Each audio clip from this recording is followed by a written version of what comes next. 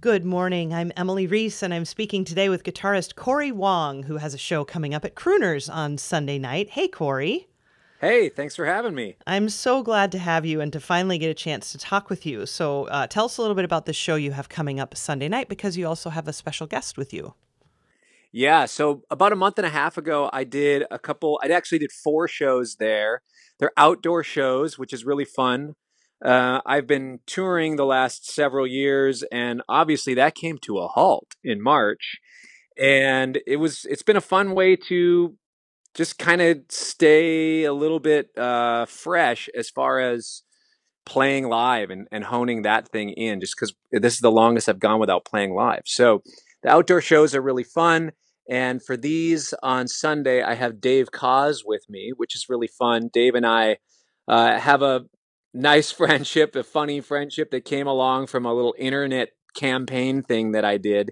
And Dave asked me to produce his album. So he's coming into town and we're working on a new album for him, and he and I wrote all the music together. So we're going to play a bunch of new songs. We're going to play a bunch of my music, some of his stuff. It's going to be great. It's going to be fun. Nice. So is it duo, or will there be more people with you? No, for this album, what I wanted to do was a 4-piece rhythm section, 5-piece horn section, plus Dave. So it's going to be a huge band.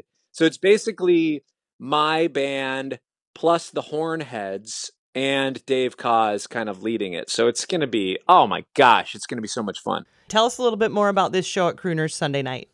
Sunday night, outdoor shows. It's going to be awesome. I think that's a 4 o'clock and a 7 o'clock show. So it's 2 shows. It's going to be awesome. They're both basically going to be the same set because we're running a lot of new music. It's a nice way for us to rehearse for the session, but also just get a lot of energy and get some exploration in. Mm-hmm. You hinted at your friendship with Dave Koz. Can you tell us a little bit more about how that unfolded? Yeah, so I discovered Dave. Well, I knew about Dave for years just because Sure. he's, He's Dave Koz. yeah, he's Dave Koz. But I started recognizing he's like all over LA and Hollywood. He knows all these cats. He's close friends with Dave Grohl. He's close friends with Bob Saget, John Stamos, all these people, and John Mayer, and all this stuff. Like, he's just kind of everywhere. And he really just interested me. And then I realized that this guy has his own cruise, and the cruise sells out years in advance. I thought, wow, that's pretty fun. Like, this saxophone player has his own cruise, and thousands of people go on it, and he doesn't even announce who's going to be on the cruise, and it still sells out. They just trust him enough. And I just thought, this cat seems pretty cool. So I basically started an internet campaign to get myself on his cruise, to get me out of Minnesota in the month of April last year. And I caught Dave's attention. We have a bunch of mutual friends, so just through the music industry.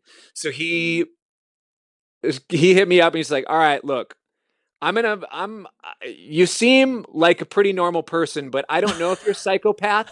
So I want to meet you, but we're going to do it on my turf. Why don't you come out to LA? Let's hang at my rehearsal because I'm about to go out on a tour. Come hang with me and all my people." So it was his home turf. It was great. And then I want to just see what you're all about. So I went out there, we hung out, we hit it off. He invited me on the cruise. That was super fun. And then we just started, being friends because, it's a fun, musically we respect each other, and it's just kind of a fun friendship. And like, even when Wolfpack, the band that I play with, when our band was playing Madison Square Garden last September, Dave was in New York, and we invited him and Chris Thile to come up and sit in on the song. And Chris Thile had never met Dave. These guys had never played this tune live with us, but that's like one of the fun things that we like to do is we don't rehearse.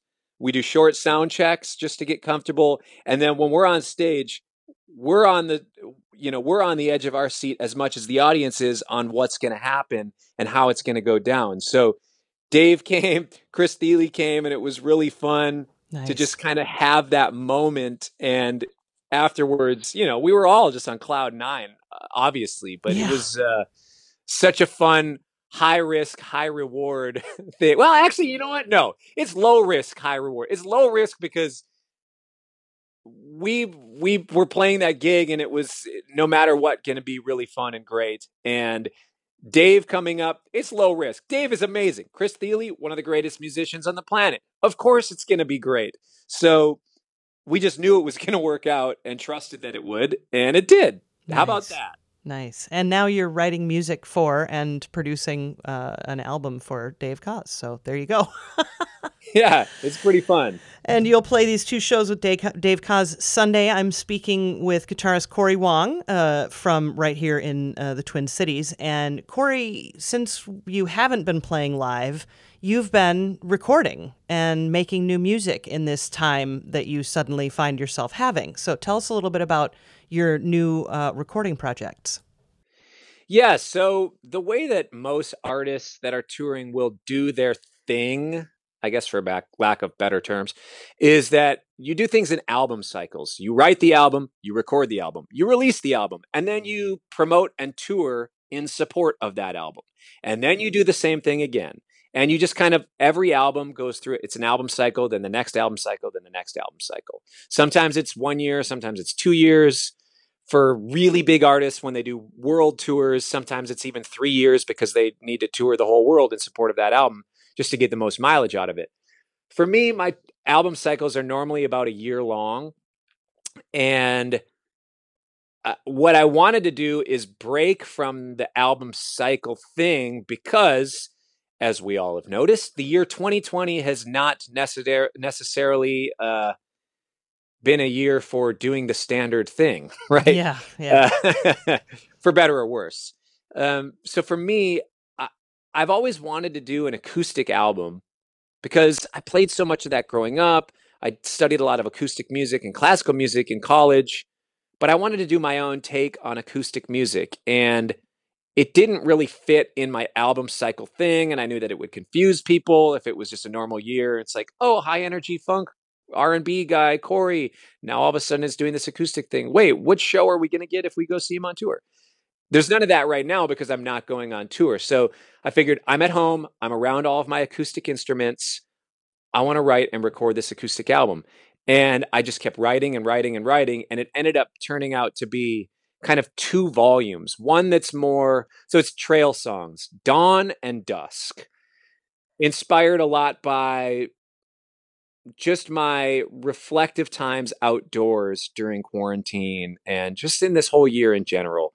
So Dawn is more like my normal music, whatever that means. It's my upbeat, fun music, but instead of electric guitars, it's all acoustic instruments. Instead of a big horn section, it's a string section. But other than that, it's kind of the same sort of playing. Drum set, bass, sometimes it's electric bass, sometimes it's upright bass. And then Dusk is more of the contemplative and reflective side. That's more of the chill, go for a walk, reflect on life sort of thing. And it was fun also because most of this album was made just remotely, me sending files back and forth between my friends. Like, I mentioned Chris Thile sitting in with us at Madison Square Garden.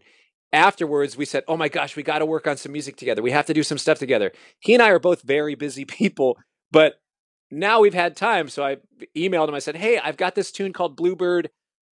It totally needs some mandolin. It would be super fun. It's in the key of B flat, which is kind of weird for the mandolin, but if anybody can pull it off, you can pull it off. He's like, oh my gosh, this is super fun. I'm on it. And he just recorded his mandolin part from Brooklyn and sent it to me. The bass player recorded their bass from London. The drummer from Nashville sent me the files. Percussion player from Phoenix sent it. And then I obviously did all my stuff in Minnesota. So it was really fun in that regard where there was collaboration and there was working together, but literally all around the world. So It was a unique way of making albums. And it's been a unique way of writing and recording because normally I like to be in the room with people. But honestly, this was just kind of a fun departure and experiment. Well, we're going to hear a track from one of them. What do you want to play for us? Well, I think we should listen to that tune that I was just talking about that features Chris Thile on mandolin. This is a tune called Bluebird.